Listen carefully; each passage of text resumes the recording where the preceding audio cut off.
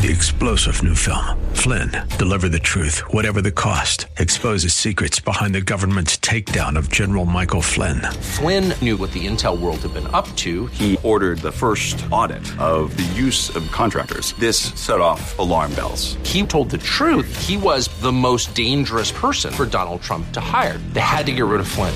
Flynn, deliver the truth, whatever the cost. Available now. Watch it today. Go to salemnow.com. salemnow.com.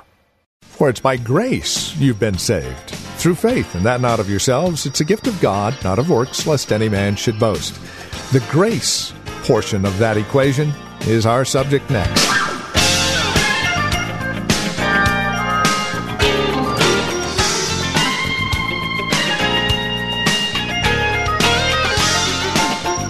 As one hymn writer put it, grace, grace, all grace.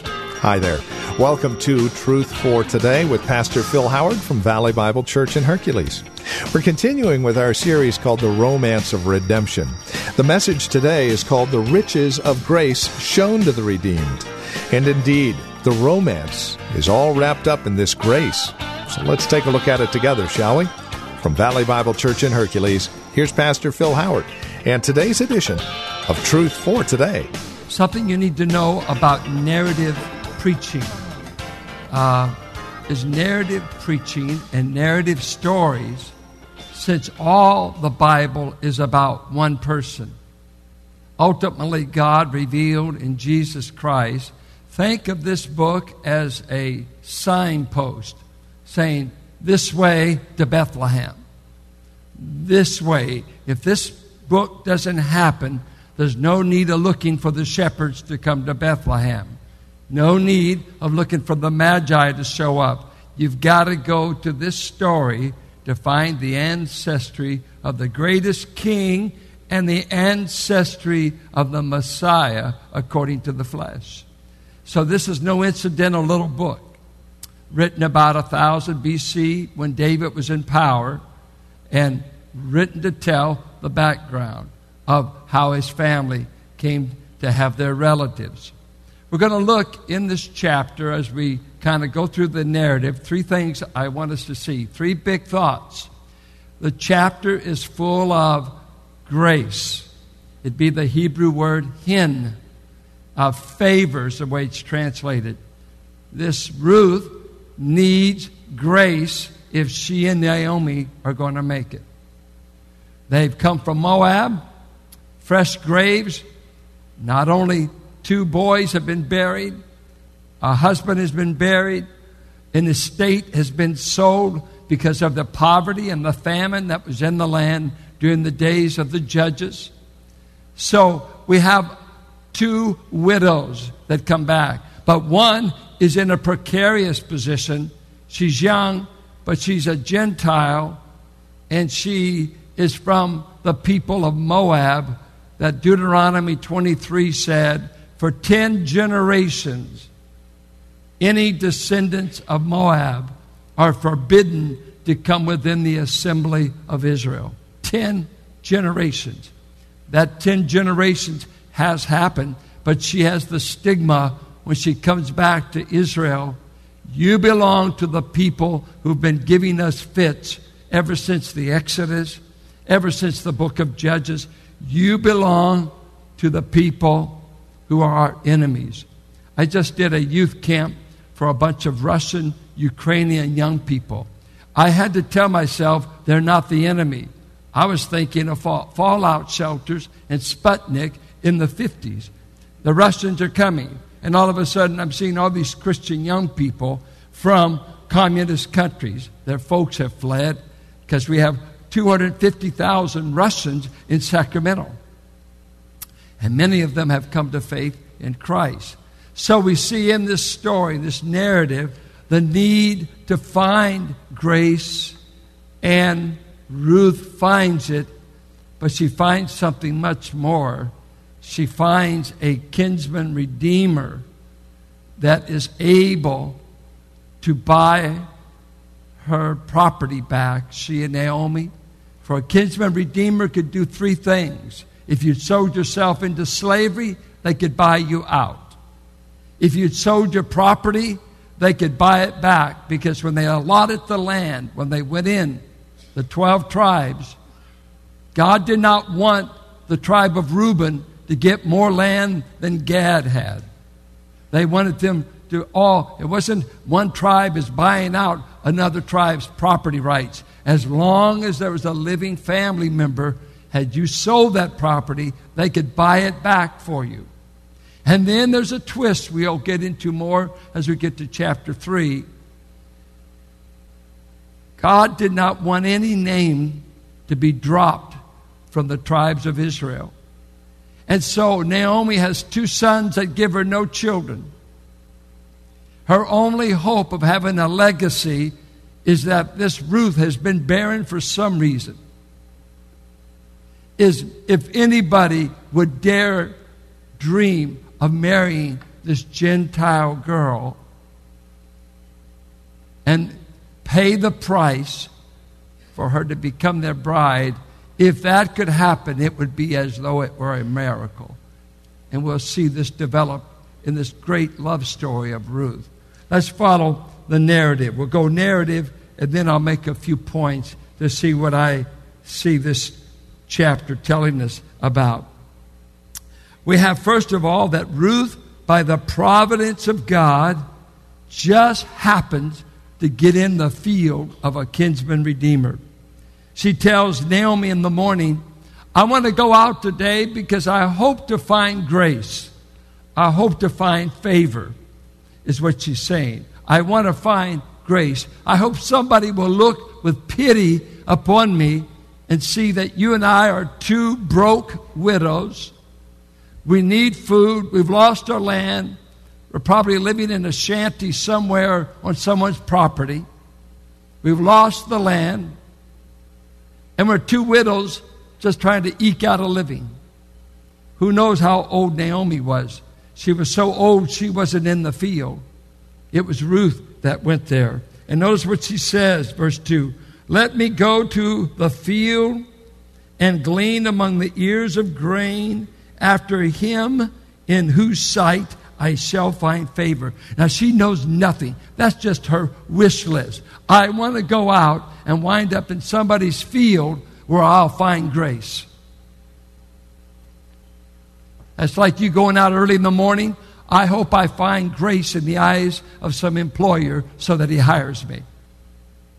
That's all she's saying. She doesn't know anything. This is just set up front. But it does mention along the way, just to let you know the narrative and the tension, there was a man that could do them a great favor who was a kinsman redeemer named Boaz. But that's just mentioned up front. Ruth doesn't know anything about him. Naomi hasn't seen him since she's gone back to Bethlehem.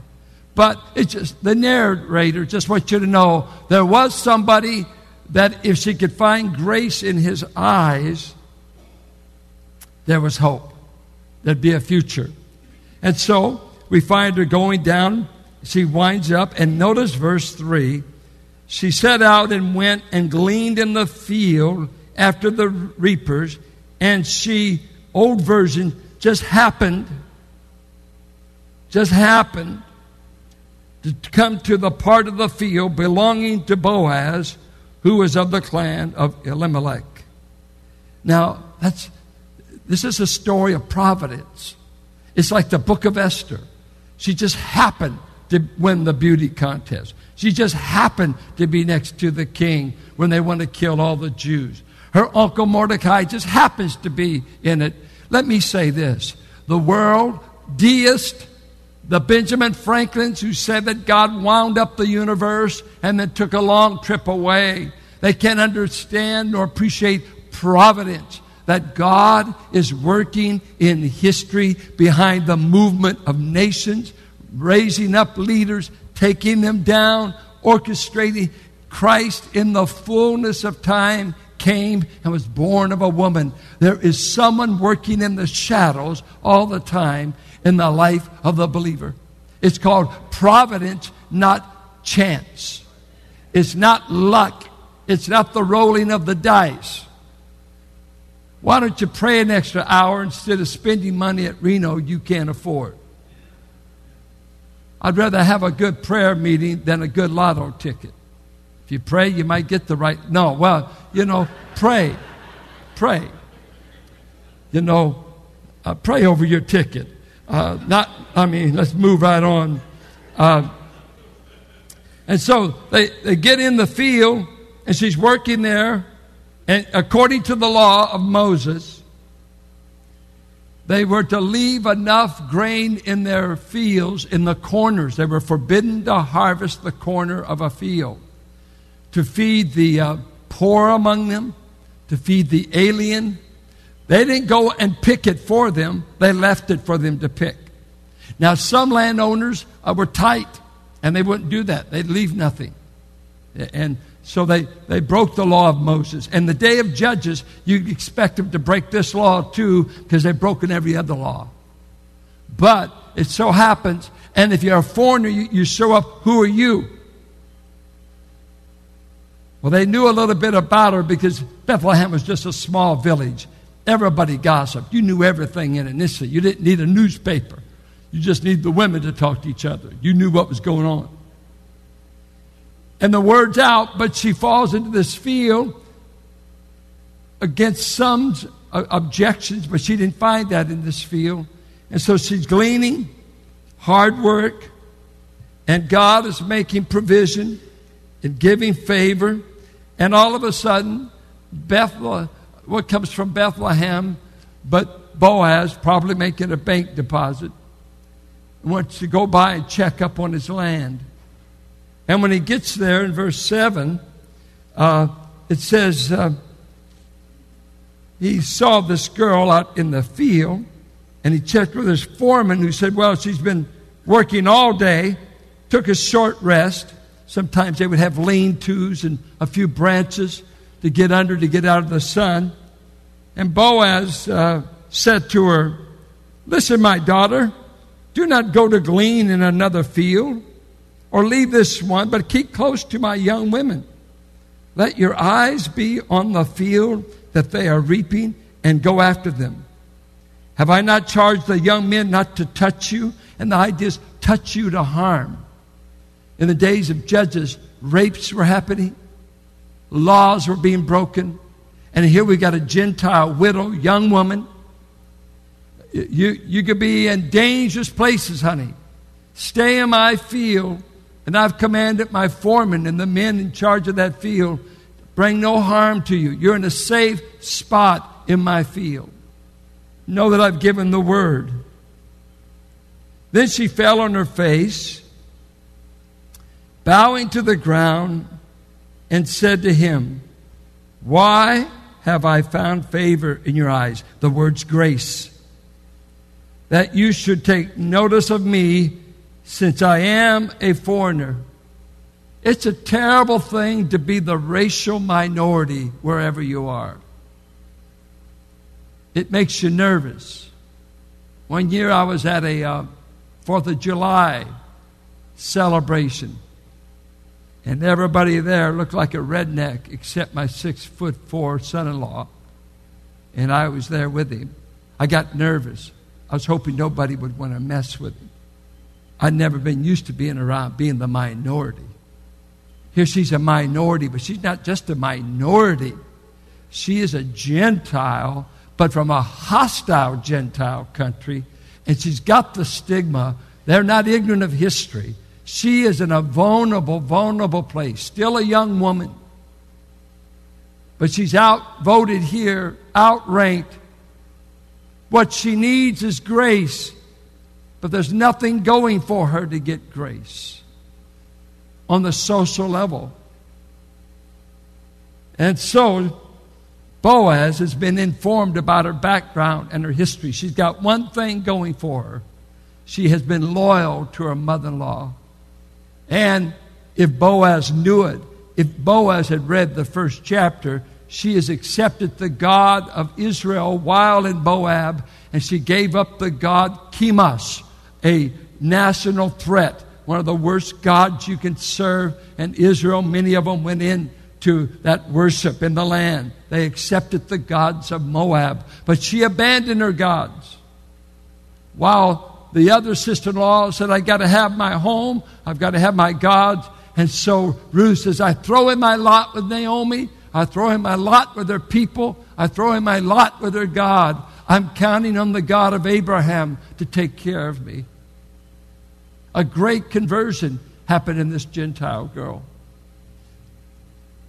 And she says, I didn't think you'd be good to me, because he prays for her. He prays a benediction. May God repay you. May God reward you. May you come to find refuge beneath the wings of God. One of the most beautiful benedictions in all the Bible. I'll never forget it. In 1967, a man sent me a card with that verse, and I've never forgotten it. I was teaching at a small Bible college, barely surviving, barely making it, and I got a card from a man, and he wrote Ruth 2:12. I looked it up. I've known it ever since. May you be rewarded under the wings of him that you've come to rest, under the wings of God. We're going to look at a little bit later in the application what these wings really stand for. That's a beautiful comparison. God is like a bird with wings. That's interesting. What in the world does that mean? We'll gather that up. So he blesses her in the narrative, and he says, I want to be gracious to you, from verse 8 right down to verse 16. It's the grace of Boaz. Stay in my field. You'll be protected in my field. You have found favor in my eyes. Matter of fact, I'm asking for a divine benediction. I'm praying you'll come under the wings of God in the midst of your pain and suffering. And then at mealtime, he does something unthinkable, unheard of. He asks her to eat with him.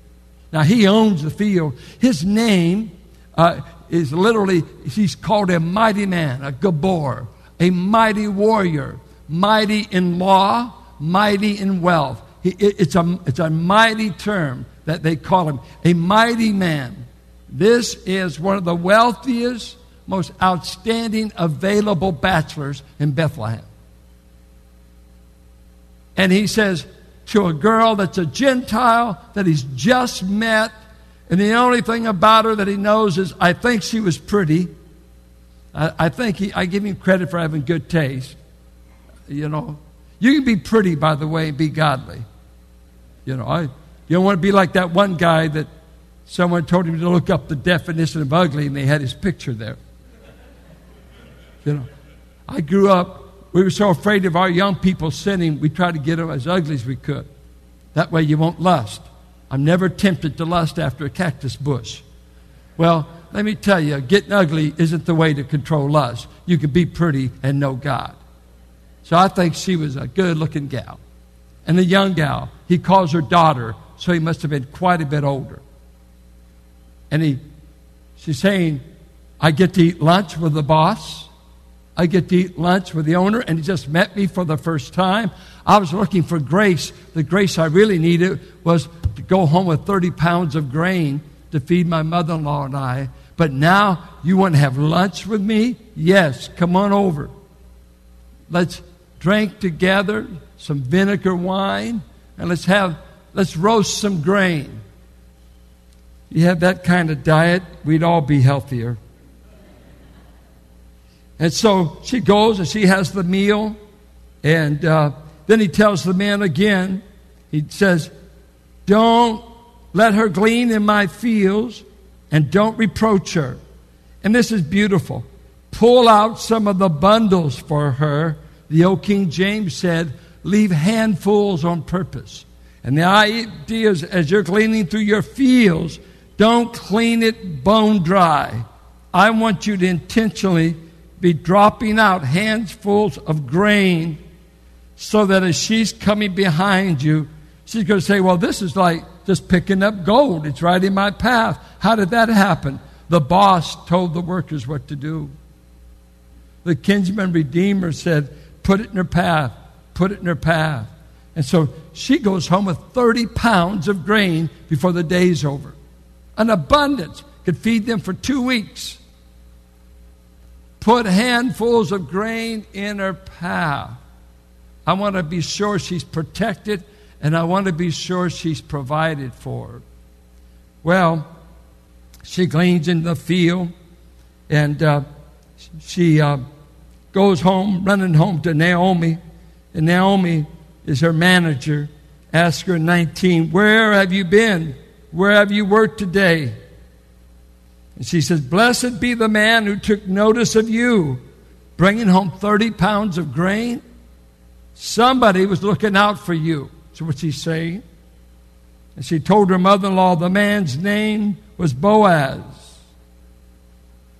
And then the prayer of Naomi, may he be blessed by the Lord, whose kindness or grace has not forsaken the living or the dead. This is the first hope that comes into Naomi's life in this book. She's a widow. She's buried sons. She's buried husband. She's lost her land. She's been stripped in Moab. And she says, my name is Mara. I'm a bitter woman, for the hand of God is against me. Don't call me Naomi. Call me Mara. The first break into her despair comes when it said, God has not forgotten us. He's turning his hand from discipline to now provision. And this is a big turning point in her perspective on God. For she's a woman of faith, but she's a discouraged woman. She doesn't know what else she's going to bury, what else she has to lose. And all of a sudden this girl comes back. I met a man today. He sent me home with all the grain I could eat. He gave me all the protection he could afford, and he's a mighty warrior. I found grace in the sight of the Lord today. He put a kinsman redeemer named Boaz in my life. And Naomi, her face is going to be lifted up. God hasn't forgot us. This man is one of our relatives. And when you're broke, you want good relatives. And everyone who has money said, oh, I don't want him to know I've got it. The man is a close relative. He's one of our redeemers. And we'll look at this, the Goel, the kinsman redeemer, a great picture of Christ. Someone related to us is able to get us out of our poverty. Someone maybe, and that Naomi, I'm sure, she was always hoping this young girl could remarry. Never thought she'd remarry in Israel. Thought it would be down in Moab. And so, Ruth keeps telling her, he told me to stay close to the young men. He said he would protect me. He would watch over me. Well, I think something is interesting by contrast. She found grace in the eyes of Boaz. And there's some things about her that would make you think she would deserve it. And there's a whole lot about her that wouldn't. And this is Truth for Today, the radio ministry of Valley Bible Church here in Hercules, and our teacher and pastor, Pastor Phil Howard. Thank you for spending time with us today. As always, it is a pleasure and a delight studying God's Word with you, that we might mutually grow in our love and admiration for our Lord and Savior Jesus Christ.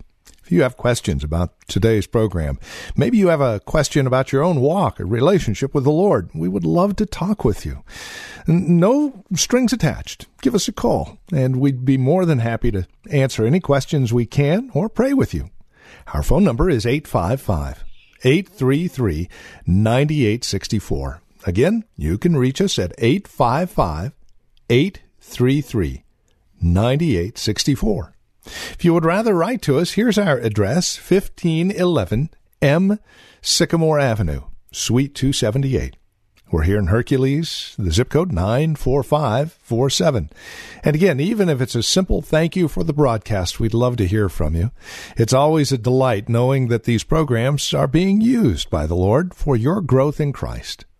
So again, you can reach us by phone, by mail. Or better yet, stop by our website and drop us an email. Let us know you paid us a visit. You can find us at truthfortodayradio.org. That's truthfortodayradio.org. As you stop by, don't forget to drop us an email and take advantage of the many resource materials we have available for your growth in Christ. Again, it's all there at truthfortodayradio.org. And then if you would like to join us here at Valley Bible Church for worship, Sunday services are at 9 and 11, and directions can be found at our website, truthfortodayradio.org, or by calling 855-833-9864. As you contact us, would you also prayerfully consider partnering with us financially? We're able to continue the radio ministry through your generous financial support. And whether it's a one-time gift or a monthly donation, no size is too small or too great.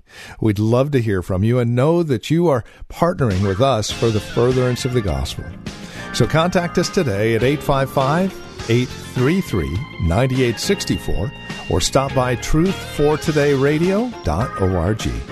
And then come back and join us next time for another broadcast of Truth for Today with Pastor Phil Howard. Blessed be the name of the Lord. Blessed be the name of the Lord. Blessed be the name of the Lord.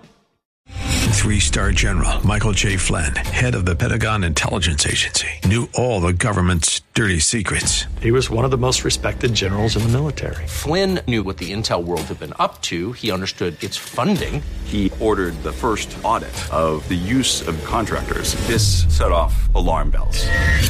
The explosive new documentary, Flynn, Deliver the Truth, Whatever the Cost, uncovers the facts behind this scandal. Flynn told the truth. He was the most dangerous person for Donald Trump to hire. I find out the worst enemy that I'm going to face in my life is right here in America. They took my assessment and they wanted me to change it. And I was like, I'm not changing it. They had to get rid of Flynn.